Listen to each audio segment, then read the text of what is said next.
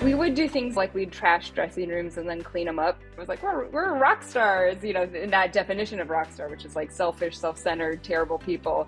And then we were like, well, we know the people that work here, so we should probably clean it up.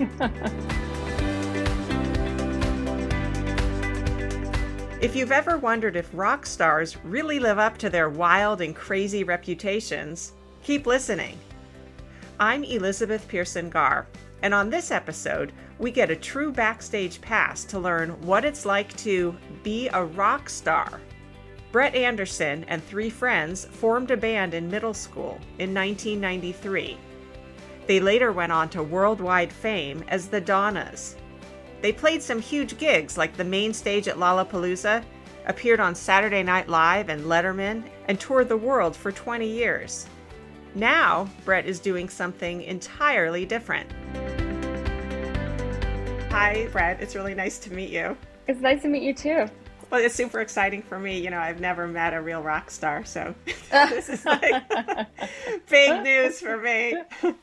I was wondering how that feels for you, like when you hear that phrase. Does that resonate with you, or does that feel like, oh, that was a time of my life in the past, or was that just such an influential part of your life that really formed who you are today? It's funny. I have a lot of answers for that one question.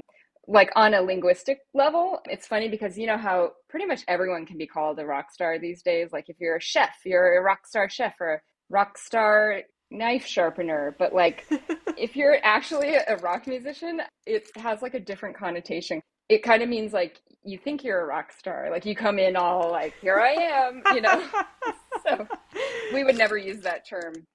But considering how you're intending it, that I was a musician for 20 years and that's what I did with my life and pretty much nothing else at that point in time. It's nice. I mean, it's part of my identity. It's a little bit interesting. I'm interviewing for jobs right now and it's always like, do I mention it? Do I not? It's weird if I don't mention it, but it's weird if I do mention it. So, double-edged sword. Yeah, but it's nice that you are aware. Well, definitely. I mean, it's really cool. It's something that most of us will never even set our toe close to that pond.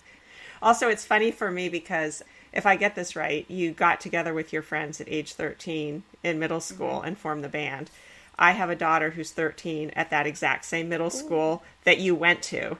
And so to think of her getting together with friends and forming a band, and then I have a 15-year-old at the school where you went to high school. And shortly after that, I think at 16, you guys went off and like toured Japan. It just kind of blows my mind to think of my kids, you being their ages, and like being a musician and touring the world. You were really young. Yes, that's actually a really amazing perspective for you to have because, when I think back on it, all I can remember is how I felt, and I can ask my mom what she thought. And she thought it was a little crazy. So what drew you guys together? You were just friends and said, hey, let's start a band? Pretty much. I mean, I was in social studies class with the guitar player and, we did a group project together where I don't remember who we were, but, we were both presidents from the past and had to make some presentation together. And then the drummer and I became friends in the bathroom because my best friend at the time had said she didn't like her. So that made me very interested in her. And she was putting on makeup in the mirror. So that was exciting too. So I instantly thought she was cool. And then the bass player and the guitar player came to school dressed as Nelson on Halloween with like tennis rackets as guitars. And I was like, oh my God, they're so cool. So they were just the coolest people to me, not at our school. We weren't cool at school, but to me, they were the coolest. And so they sort of had been playing together. And I think I was the last one to join. I mean, I know I was the last one to join. And I feel pretty lucky that they considered me. Did you know you could sing? Were you a vocalist before? Yeah, the jury's still out on that. I'm a performer. I'm not even a good actor, but I do what I do. Like if people need someone to have like a female voice with attitude, they can call me and I can deliver. Well, I think the results speak for themselves, Brett. I mean, I think you are a singer. I appreciate that. You performed all over the world and Lollapalooza and all sorts of other stuff. You guys had some hits. Yeah, I think you can call yourself a singer. Here's what I can say for sure is that I wasn't bad enough that I ruined it for the band. I mean, I do think that one of the really special things about the band was that we're all female. You do often see a female singer. That's not really a novelty or that special, but you don't often see a female drummer, female guitar player, sometimes female bass player, but then to have all four, that's pretty unique. So I think that during solos and stuff, I would just turn around and watch the band and be like, these people are pretty cool. Did you ever get any pushback? Did people try to insert a guy in the band or anything, or was it pretty easy to stick together? No one ever tried to insert a guy, but I mean, all kinds of horrible things happened. In high school, we would get notes in our lockers saying girls can't play rock and roll and Wow. like profanity and go home and play with your dolls. And Wow. at that time, it was 1994, you know, and the Riot Girl movement was happening. So, like, in the world, we thought we were beyond that. And we were just surprised that people were still pulling that stuff. And in a way, it was almost like a joke. It was tongue in cheek on like every level, but it still was difficult to deal with. And then when we signed to a major label from Lookout, we did meetings with Universal and Atlantic and Island, Def Jam, and I'm not going to name which one, but there was one label that really wanted us to drop the instruments and dance. No way. Be like the Spice Girls or something. Right, your face, like, you can't hear that on a podcast, but your face says it all. Wow. Like, it's just jaw-dropping. The fact that anyone would even consider that, they're so far off the mark of what was valuable about us. Just had no idea. And had they even listened to your Right, music? That's right. not who you were. They had just completely missed the mark. It's funny, a lot of the things that have happened to us are so offensive, but they're also so funny that you're just laughing and crying at the same time, kind of. You're like, seriously? Is this really happening? And did you guys have enough sort of self affirmation at that time to be able to take it that way? Or you were really young, so did you feel like at times you were kind of swayed, or how did you deal with some of that stuff, the sexism and other things? I mean, we immediately knew it was total BS immediately. And we also were super tight with each other. So having that bond and that unit was really helpful. I mean, part of the point of the band was just to show that it wasn't just for men. And I think that we achieved that goal. I mean, I've met a lot of people that said that they started playing because they saw us on stage, and it sort of was like a light bulb moment to be like, oh, it doesn't have to be just like some white dudes. Other things can be on stage. Playing rock and roll or playing whatever music you want to play. That's so cool. That must feel great. It's really amazing. I mean, if I do nothing else in this life, I'll die happy just because of that. But we did have to deal with some obstacles, and like a lot of people just didn't get that point at all. And then there was like a musical aspect to what we were doing as well. Besides the statement that we were making, we're all musicians. We all love music. We're all fans. We identify as fans before anything else, and wanted to put all of those references into our music. And I think that was lost on a lot of people, but we enjoyed it. And some people got it. Yeah, can you take me into some of that, like how your songwriting evolved, where you started, and how did you as a group create your music?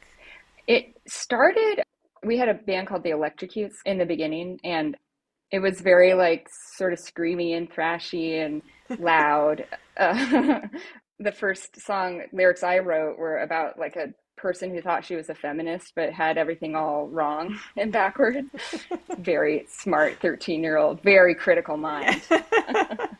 But everyone really contributed to the songs a lot. And the way that we wrote songs varied, but you know, sometimes it would start with a guitar part and then just a melody, and then we would fill in words for that. But I think like maybe the best era of our songwriting was Allison would make these tapes where she would kind of create the skeleton of the song with a melody and guitar parts.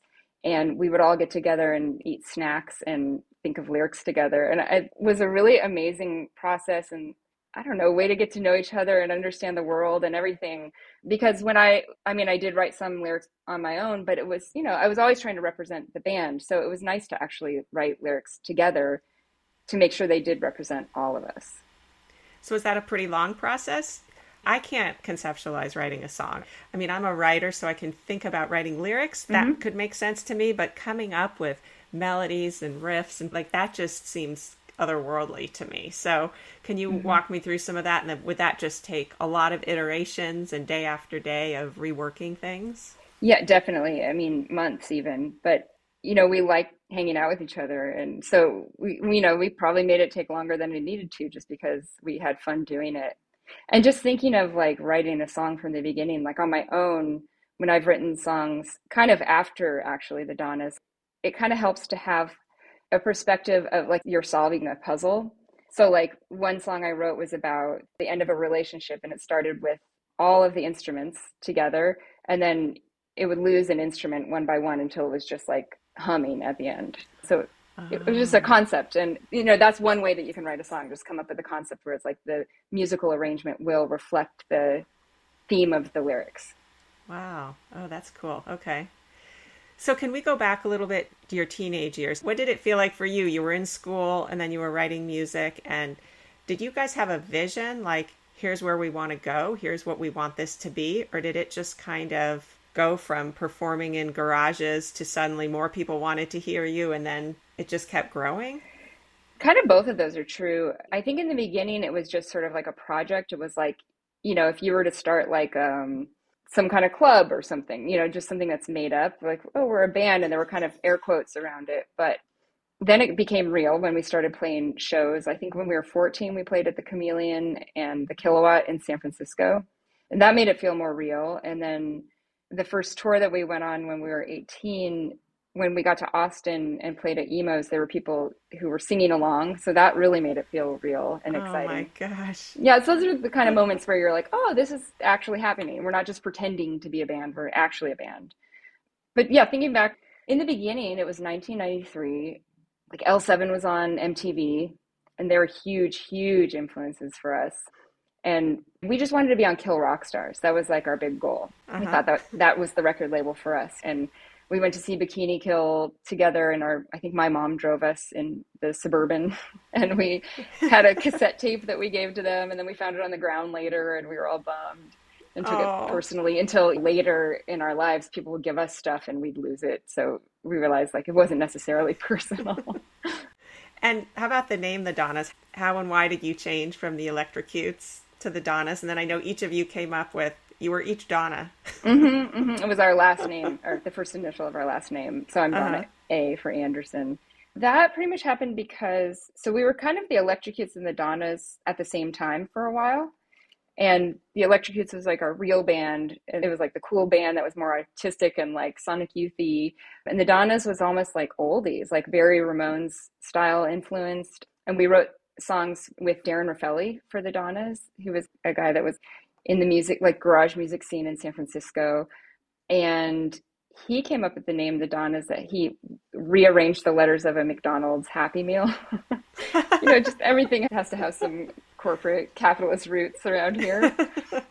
So that's kind of how that happened. It was like, since we were writing songs with him for that project, it wasn't our real band. And then we merged them together at a certain point, probably after 2 years. And that's when we took more control of the songwriting, or all control. Was there a certain point when you felt like, okay, this is it, this is going to be our path for a while? Like, I think I read that you guys each went to college Mm-hmm. after graduating from high school, but then you stopped because you were like, wait a minute, this music thing is actually happening. Mm-hmm. So was there something in that year that made you refocus and say, this band is going to be pretty big? Yeah, it was kind of incremental in a way. There were sort of layers of like, oh, this is really happening. Like when we made our first 7-inch record, it was like, oh, this is like a real vinyl solid thing I can hold and show my grandkids or whatever. Uh-huh. So that I made it feel real. And then when we went to Japan, that made it feel real. We sent a Radio Trash first, which was our friend John McGuire's record label, like out of the trunk of his car. And then we signed a Lookout, and that felt very real. But I think the period of time that you're talking about, like when we went to school, we just went for a semester each. And Tori had to actually defer because the program she was going into wouldn't let her go for just a little while. And we recorded, I think, while we were in school. I remember I was at Berkeley and we were recording in Oakland. So kind of go back and forth there. And we had a tour booked for 6 weeks. So that was kind of like why we ended school when we did. And that was kind of just going to be a test to see like, this might be our big tour and 6 weeks and then it's over, or maybe it'll lead to something. And it just turned into 15 years of touring and writing music and producing records. Did it kind of feel like that was a persona that you put on, like your Donna's thing and your musician rock thing? And then, I mean, you were at Berkeley, you were a college student, or was it one in the whole? Were you kind of playing a part, or was that you? I mean, again, all your questions are really great. And it's like the answer is yes. Yeah. You know, That makes sense. That yeah, makes sense. there was definitely a character element to it, the clothes that we wore and the way that we acted. But then also, that was truly how we really were. We would do things though, like we'd trash dressing rooms and then clean them up. So there was that side of it too. It was like we're rock stars, in that definition of rock star, which is like selfish, Yes. self-centered, terrible people. Uh-huh. And then we were like, well, we know the people that work here, so we should probably clean it up. We don't want to have a super bad reputation. Right, right. Well, especially we were playing at places like Bottom of the Hill in San Francisco, and it's like you want to go back there and play again. So yeah, you can't burn bridges. So you weren't doing the whole rock and roll lifestyle with the reputation of rock and roll lifestyle fully. Yeah, not really. I mean, we had seen behind the music, so we knew better than to blow all our money and go crazy. So we kind of kept our money in a big pool and just gave ourselves like a sensible allowance. And any deals that we signed, we were really careful to go over all the details. I mean, we saw ourselves as business people too, because we were, if you're in a band, you're an entrepreneur. I mean, I don't think we used that word, but it's truly an aspect of the role. We had to sit in conference rooms with older white men in suits and hold our own at that table. And it was tricky, but I think our big value was just our integrity. We were never going to compromise our integrity for any amount of money. So we ended up signing to Atlantic Records because it was a smaller advance up front, but they were going to give us more artistic control. And that was what was most important to us. We weren't just trying to get rich. That's really impressive if you think about how young you guys were and that you had that kind of presence of mind and business acumen to be that wise.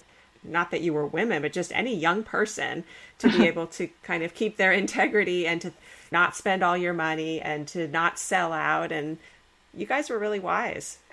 Thank you. And I think a lot of that has to do with the fact that there's a lot of information out there. We were like scholars of MTV and VH1. Like we watched everything and saw things like bands like REM always split all their money equally 4 ways. And that's one of the reasons that the band stayed together for so long. That makes me think of, you as the lead singer. Often the lead singer, the front man, so to front woman, gets so much attention on a talk show or something. They're the one who's interviewed and talked to. And I sometimes think about like the drummer or the bassist or something sometimes gets sidelined. And I wonder how they feel. Or did you sometimes feel like you had more pressure, like you had to be the spokeswoman for the group? Or did others feel like they were given equal say? Was there any sort of dynamic there that ever got tricky? I think sometimes it came up when people didn't understand our band. I feel like if people got what we were all about, it was clear that everyone was contributing. And Tori did commercials for Target because she was a very interesting drummer. And Allison did a lot of things on her own too. And Maya did a lot of things on her own too. So they got to actually represent their positions individually, which I thought was really great. And then if people were focusing on me, it usually tended to be people that didn't really get the band. And so we turned down a lot of stuff that was kind of like the traditional structure. It was like, we need to present like a equal front. And there was always kind of like an energy pulling towards that, just because that's the way a lot of bands were in history. But we were definitely different in that way. You guys had such a long run. Obviously, it changed over time, but could you kind of walk me through what sort of some of the days would be like if you were on tour? Yeah, I would say the main difference on tour is whether you're touring in a van or you're touring in a tour bus. So the first 6 week tour, and then for the next few years, we were in a van, like a white 15 passenger, like church van, basically. Yeah. And like some are more souped up than others. We bought one and I crashed it a little bit, which I still feel guilty about. It's just cosmetic, but it's our van. But yeah, so you'd wake up early and drive, you get to the show for sound check, you walk in and, a lot of the places are like, oh God, it's a bunch of girls. They think they're going to play music. And then after we sound check, they're like, oh, you guys are actually pretty good. And we're like, that's actually not a compliment. Have to prove yourselves again. Yeah, on a daily basis. So, we had a chip on our shoulder a lot of the time. But, we get through sound check, and then our first tour, we were opening for the Groovy Ghoulies, which was really fun. And then we sort of evolved into being the headlining band, which means you have to get there earlier because you have to sound check first when you're the headlining band, and then the opening band sound checks, and then they play so it's easier to load all the equipment on and off the stage. But then you have to get up earlier to drive if you're still in a van. So that could be really tricky because, you don't load out till 12 or whatever and get paid or have some kind of argument about getting paid. And then, you get a couple. There's stories there, I can tell. Oh, yeah. Yeah. People are always trying to keep your bonuses from you or charge you for a rider that you didn't. The rider's like the food that you get backstage, charge you for food that you didn't get. And you just have to fight for every penny kind of. But yeah, you'd get to the hotel. I mean, the first tour we were on, we'd always get one room and sleep two to a bed. And you get to know people really well that way. And then you wake up at the crack of dawn and get in the van and do it all over again. But the cool thing about that is that you get to know places pretty well because you stop to eat and you stop along the way and you do like fun sightseeing things. I mean, there's, to me, nothing as fun as like, do you know about The Thing? Have you seen The Thing? No. It's on Route 66, I think. And there are signs for it forever. The Thing. Oh. Have you seen The Thing? So it's fun to go to those things with a family on a family road trip, but it's extra fun if you're with your band family going because, I don't know, it's more exciting and it's funnier. So we got to do stuff like that. So you were all around the country in Yeah. that white van? Yeah, and then all around Europe in a Mercedes Sprinter with a hole in the floor. And that was Oh, lots of wow. fun. Yeah. So that's one kind of touring. And then the other kind of touring is in a tour bus where obviously it's amazing because, you don't have to hold your pee. There's a bathroom on the bus only for pee. And, your bunk is on the bus. So you get to drive and sleep at the same time, which is awesome because then the two longest parts of your day are stacked on top of each other and it just saves a ton of time. And you just wake up in the next town. But the problem is you're kind of in a capsule. So it separates you a little bit from the experience. You're not stopping at roadside attractions anymore and you're not eating at as many local restaurants as you would have. So it can get a little bit isolating and weirdly a little bit repetitive. It's like a little like Groundhog's Day when you're touring in a bus. And is someone else driving the bus, not one of the bandmates? Yeah, the bus, you need a professional bus driver and they have a lot of rules about when they can drive and when they have to sleep. And I appreciate that because, I know people who've had accidents and all our bus drivers are really cool. So you want them to be happy and comfortable. So that must have gotten exhausting over time though, right? After a certain number of weeks or months, are you like, all right, enough of being on the road? It does, but then you feel guilty about it because you're like, I'm living the dream and I'm complaining about it. There are a lot of quality problems. So you can't really complain about that.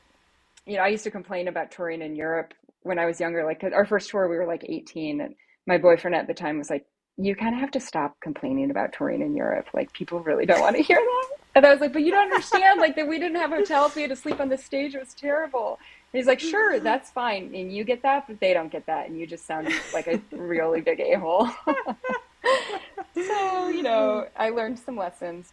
So as you toured more and more and your records were coming out and you were doing music videos, I mean, your fan base was growing. And how did it feel to have fans out there cheering for you and screaming for you? Was that a bit of a crazy experience? Did it kind of go to your head after a while? Like, wow, all these people love me. Yeah, I don't think it went to our heads because there would always be a show that was a dud. Eh, Like I love how you keep it so real. Well, I mean, you can have like an amazing show on a Saturday night, in a big city. They always try to schedule tours so that you're like in New York on Saturday, and then you're like in some small town in like New Hampshire the next night. It's a Sunday night, Yeah. and people aren't coming out as much. And so it keeps you pretty humble. Like, it's pretty hard for it to go to your head.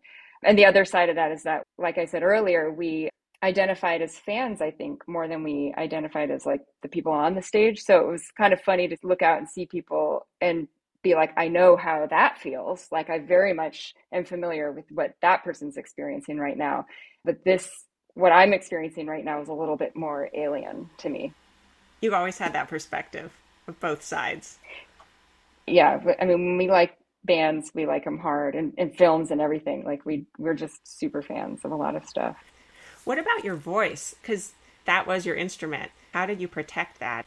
Were there certain, I don't know, I always hear about people drinking tea or not talking for a certain number of days. How did you do that, especially when you were on tour? How did you preserve it night after night? It was terrible. It's one of the reasons why I don't miss it because you're constantly worried about getting sick. And, if you lose your voice, the lighting guy's daughter's braces or, don't get paid for it. It's like you just Oh, feel so much responsibility to so many people. And it's such a fickle organ. And in my case, it's extra fickle because when I was little, I was quote unquote born angry, my family likes to say. oh, And I had really bad temper tantrums, so I would just scream until I lost my voice. And apparently, that's not good for you. And my mom actually just unearthed a form from first grade that said that I was handicapped and I think they described it as extreme harshness, my voice. It's crazy. I wish I had the form right now. They checked the box that said may interfere with relationships with other children. oh, this is so rough. I know, I know. And, they had like a treatment plan on there and what was going to happen. But what happened was I had nodules on my vocal cords, Uh, basically like calluses. And that's what Julie Andrews had. mhm. And she had the surgery and never quite recovered. So I kind of knew I probably shouldn't have the surgery. I just had to maintain it. So I was always going to ENTs, like ear, nose, and throat doctors, doing warm ups and all kinds of stuff. But so much of that chronic condition management is mental. And what I found, ironically, over the years and years that I had to do all that stuff was that sometimes when I was doing everything quote unquote right for my voice was still messed up and not performing how I wanted it to. And sometimes I would break all the rules and it would be great. And I think a lot of that had to do with stress and guilt. Sometimes I would do all the right things and prepare, but it was like guilt fueled, like, oh, I got to do this. And I was in fear of losing my voice. So I did all the right things. And at other times, I just didn't care as much. And, I drink or whatever, and it was fine. And I think stress and vocal health are directly related. That's really interesting. And what about sleep? I always think of sleep as like one of the key components to everything. Yes, You probably weren't getting a lot of sleep in those days. definitely not getting a lot of sleep. It helped when we got a bus because then we could sleep in as late as possible. And then I had a humidifier, like a steam mask that I would put on to try to like soften the nodules. Like it was crazy. It would have been probably helpful if we could have slept more, but I don't think we would have, even if we had the option. So then you were touring internationally, and then you were on a lot of national shows. You were on Saturday Night Live and Letterman. And how was it being on those shows? I mean, those are just iconic. That was another layer of like, oh, this is a real thing. Like this is really happening, and made it feel legitimate in a way that was sort of undeniable, which was validating. Saturday Night Live was like the best, like such a pinnacle. Like that night we went to 4 after parties and I smoked a cigarette. It was one of two in my life. Screw the voice. You were on um, SNL. right. And I didn't watch it for a week. So I had a week of just bliss, on top of the world. We played on SNL. Ray Liotta was the host. Oh, wow. And then I watched it and I really was not happy with my performance. So that kind of tainted the whole experience. But for that week, it was amazing. Isn't that just human nature, though? We're going to be so Oh, it's, self-critical. yeah. But at least you could let Yeah. yourself enjoy the actual experience, because that's what life should be about. Right. Yeah. And there is something about like playback that is for most of history, we didn't get to see the playback of everything. And we remembered it from the experience. And there's something to be said for that. Yeah, and at least you were really enjoying it live. I mean, so many musicians I've heard do things pre-recorded and all of that. So if you were in the moment, that sounds great. That should be. Yeah. I mean, I don't know if you remember when Lana Del Rey was on Yeah. Saturday Night Live and everyone made fun of her and said she was so terrible. And I heard all the criticism before I saw it. When I finally saw it, I was like, she doesn't sound that bad. She just sounds like she's really into it. And she kind of like oversang some moments here and there, but it's not like a terrible performance. And I felt really bad for her because I think you're so charged with adrenaline and whatever, cortisol, all the hormones. And it's so hard to control your body, and your voice is like a very sensitive instrument of that. So you could hear if someone's like pumped up by their voice, and she was all charged up. She couldn't help it. It's very exciting. Did you have moments like that before a big performance, a big stage, Lollapalooza, or I don't know, just Hmm. a big concert? Did you have things you would tell yourself in your mind, or would the whole band get together? Did you have mantras or something to just kind of cool it, be in the moment? Yeah, all kinds of stuff. Yeah, I mean, it can get kind of superstitious actually, performing things that happen in the morning of the day of your big performance can cast a shadow on it or make it seem like it's going to be okay. But we had like a little prayer that we did before we went on stage at every show. And I used to do this thing where I would write the first line of every verse on my set list. And people would be like, "How can you read that on stage?" I'm like, "Oh, I'm not like bending down to read the words on my set list if I forget them. It's like a process that I'm going through to sort of set my mind and pregame for the lyrics, so that I have thought about them at least once that day." So that I think it helped me a lot. Did you ever forget lyrics on stage? Yes, not often, but when I did, it was just terrible. I mean, it's like a classic nightmare. Yeah. One time I had to turn around and just look at Tori in terror, and she mouthed the one word I needed to hear to remember it. I was like, "I will be forever grateful to you." Yeah, I mean, it's such a mental thing. Once you miss one line, then you're like more likely to miss that line again because you're in your head about it. And then every once in a while, I'd miss a line and I would pretend the microphone was broken. Well, I've heard You just musicians bang on it. that they sometimes just put it out to the crowd like, it's your turn to sing now. Yep. Yes, definitely. Yeah. I don't think I ever did that, but I definitely would bang on the microphone and look confused and be like, "I don't know what's happening." So through all those years, it remained fun. It was mostly a fun endeavor. I mean, it was a business too, you said, but you kept going until a certain point when it was time to make a change. Yeah, I mean, it was definitely fun, and that was the goal. And we called ourselves the Fun Generation. Oh, That was like our whole, yeah, we weren't trying to be cool. That's for sure. We were definitely trying to have fun, not trying to be cool. And I mean, I believe that trying to be cool is like immediately not you're cool. exempt from Yeah. that. Yeah. But it was our whole life, really, like 24/7. So it was fun, but it was also everything else. You're hard on yourself. Other people are hard on you. I mean, I've been called fat and ugly in every language that people speak these days. Like the way that you're picked apart is just insane.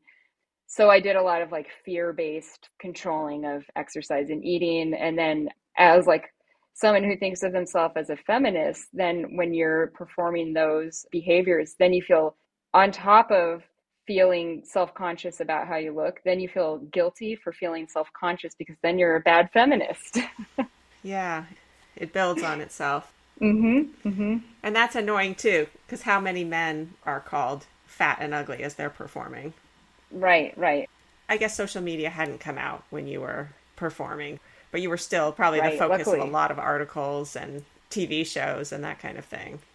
Yeah, and I think that in a good way, we were sort of an example of like real girls or real people that weren't, all fake and perfect. But that can be a little tricky too, because even if that's something you believe in and an image that you really want to portray, sometimes in the moment when you're being presented as like, what do they say, like warts and all, Yeah, yeah. like stuff like that, where you're like, I don't know, Not sure I have warts, I'm but really okay. comfortable with that. It just could be a little bit tricky, even if you totally believe in the cause. And I wonder if you ever felt like sometimes I hear actors say this. I just really love to act. I didn't think I was going to be like a role model or be picked apart for my personal life. And maybe you guys got into this.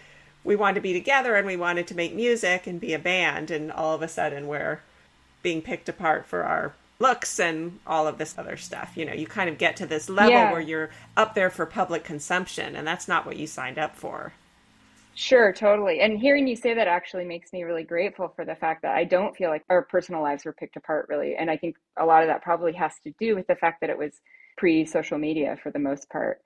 So it was really mostly just appearance and stuff like that, where it was like, we're a band and we are musicians and we also are females, but like that's not our genre and that's not our like leading quality. That really shouldn't be the defining factor. So what is it that made you guys break up and stop? I mean, I'm sure your friendship didn't break up, but made the band break up and say like, this chapter of my life is over. We started really slowly. It was just like a slow build, and it was a really slow end as well. We never really had a moment where we broke up. We just sort of stopped saying yes to things incrementally over a period of time, like a long period of time. And I think that's actually a pattern that you can see in a lot of bands. If you have a big spike when you grow, you often fall off in a big fall. And so I think that our slow growth and our slow wrapping up was like a really nice way to do it. when we were like in the thick of it, I would worry about how the band would end and what would happen. And my number one worry, of course, was that it would be my fault and that I would lose my voice or something like that. And when that didn't happen, it was a big relief. But also, it wasn't like there was a moment where I realized the band is over and it wasn't my fault, because there was such a long period of time that we spent kind of slowing down. It was a while since we had played a show, basically. Did that feel good, or did that feel like a loss? Like, oh boy, what now? What now is like that was the theme of my valedictorian speech at Los Angeles City College. Because it truly is like, not only what am I going to do now, but like, who am I now? It was a big part of my identity. And it'll always be sad in a way, but I'm just really glad that we got to do as much as we did. I mean, seriously, since we were 15 and we put out our first 7-inch record, that was more than I ever expected. So everything from that day on was icing on the cake for me. And I just feel mostly grateful at how far we were able to come. I mean, there aren't many bands of any kind that stay together for 20 years. Yeah. Like, that's a really long time. Yeah. What an accomplishment. And you've left a legacy of work as well as just the relationships and experiences. And a lot of stories. Way more. We could have a whole series of podcasts probably about your stories. So you decided to go back to school. You mentioned you went to City College, and then you eventually transferred to Stanford University. How did it feel to be back in school after all that time in music? Well, when I first went back to school at LACC, it was crazy. And what's funny is the hardest part for me was like sending emails to professors, because I had been on a first name basis with everyone, you know, like the CEOs of the record labels, like everyone, we call each other by our first names. And now I think I was like 32 maybe. And I'm supposed to be like, oh, Professor Holmes, like, please consider my request. You know, it's supposed to be like super deferential and respectful. And I'm not against respect or deference at all, but it felt really awkward for me. Just a different world. Such a different world. And, you know, we had been so casual for so long that it felt really weird to go back to this like professional, and it felt really contrived to me. So that was kind of an obstacle at the beginning. It was interesting just sitting in a classroom. At one point in my sociology class, we were looking through the book. We got to the chapter about feminism, and we were talking about third wave feminism, and there was a picture of Bratmobile in the textbook as an example. And Molly Newman from Bratmobile was the general manager at Lookout Records, and then she became our business manager. So it was just funny to be there and just kind of know that in my head. And also know that if I brought it up in class, it probably wouldn't go over well. So I just had to sort of sit there and know that in my head that happened. Yeah. I have a little insider's knowledge here. And then when you got to Stanford, what did you decide to study, and what kind of inspired you there? I decided to focus on psychology while I was at LACC. And then I kept studying psychology at Stanford because that's one of their huge strengths, is their psychology department and all the research that they've done. And I knew I wanted to work with people. I had an interest in substance abuse from what I had seen and experienced on tour. One of the things I saw over and over again was people not being able to control their substance use and being afraid that if they quit, they wouldn't be able to be creative anymore. So that was something that stuck with me from experience. And I just felt like learning more about that. And I got into research, and that was really interesting until I found myself sitting kind of like in a closet with no windows for hours and hours a day, studying about how important it is to spend time with people. Oh, the irony. Yes. So that was kind of a turning point for me. I think it was like 3 a.m. when I realized that. I was sitting there one night and I just was like, can you die from irony? Because I might. And that kind of informed my decision to pursue a master's in social work after my BA, because I knew that I wanted to be more like on a micro level and do direct practice with other human beings in person. Now you're studying longevity and aging. How did you make that turn? Yes. It's funny because I'm actually not studying it anymore. I finally graduated. Oh, you have studied. I was in school. Congratulations. Thank you so much. Yeah, I was in school for 10 years from the day I started at LACC to the day that I graduated my last program at USC. But when I was at Stanford, because psychology is such a huge topic, you have to narrow it down. And I took a class on longevity from Laura Carstensen, and it felt like undeniable how important it was. Our population is aging and we aren't prepared for it financially or emotionally. Once you learn these statistics and see how things already are kind of not functioning very well in that area, it's sort of impossible to unknow those things. So I just became really interested in and focused on the experience of aging and how it can be improved and things that are kind of causing unnecessary suffering.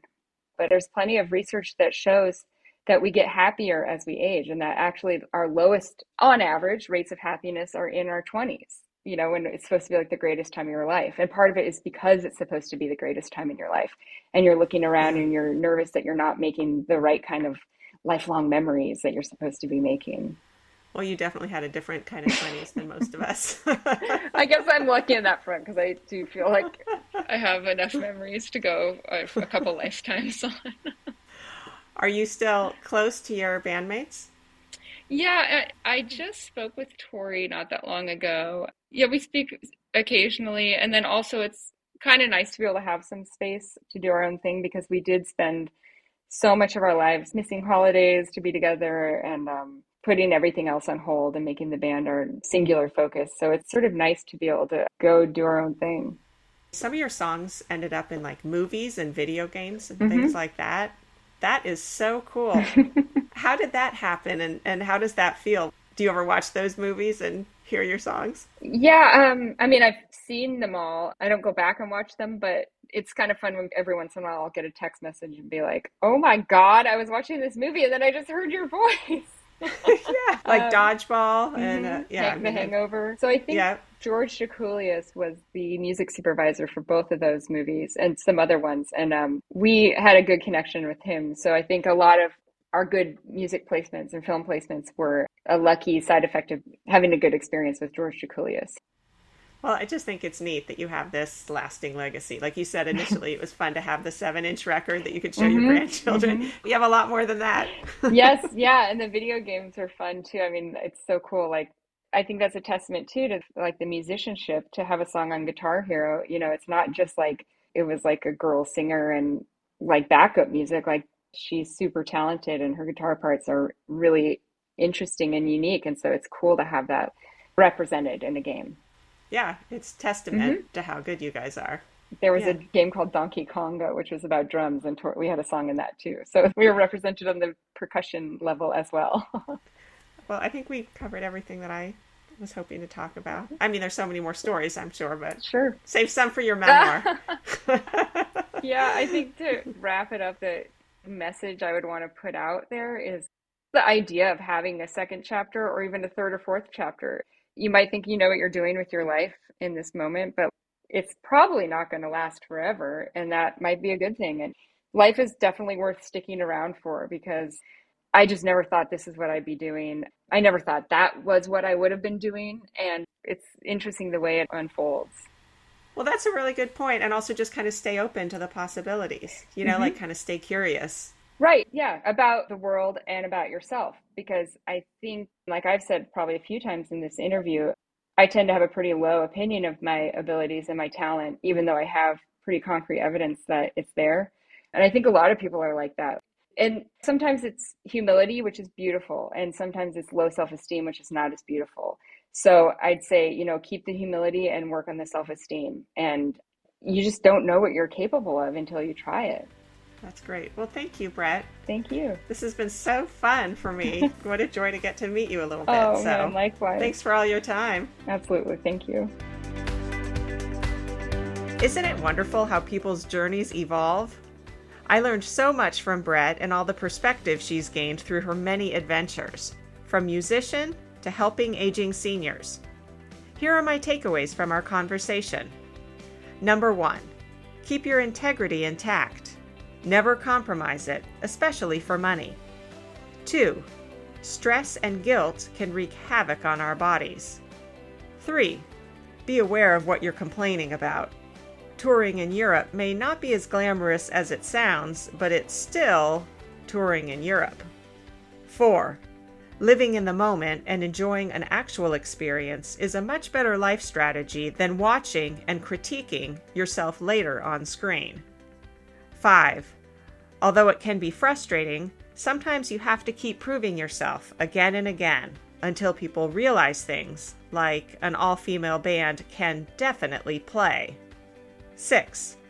You don't know what you're capable of until you try. 7. Be willing to have a second, third, or even fourth chapter in life.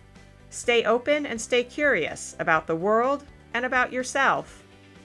And finally, number 8. Let's face it, no matter what kind of work we do, we're all rock stars. A big round of applause for Brett Anderson. I appreciate her perspective, her humility, and all of the laughs. If you'd like to learn more about Brett, please go to the show notes for this episode on our website, whatitsliketo.net. You can also find all of our past episodes there. If you like hearing interviews with musicians, you may want to listen to episodes 4 and 5 with Glenn Slater, who wrote the lyrics for Tangled, School of Rock, Sister Act, and many other musicals. And episode 9, when Ethan Hirschenfeld talked about his career as an opera singer. If you're not already following us on social media, please do. And please also tell some friends about this podcast. I'm Elizabeth Pearson Garr. Thanks for being curious about what it's like.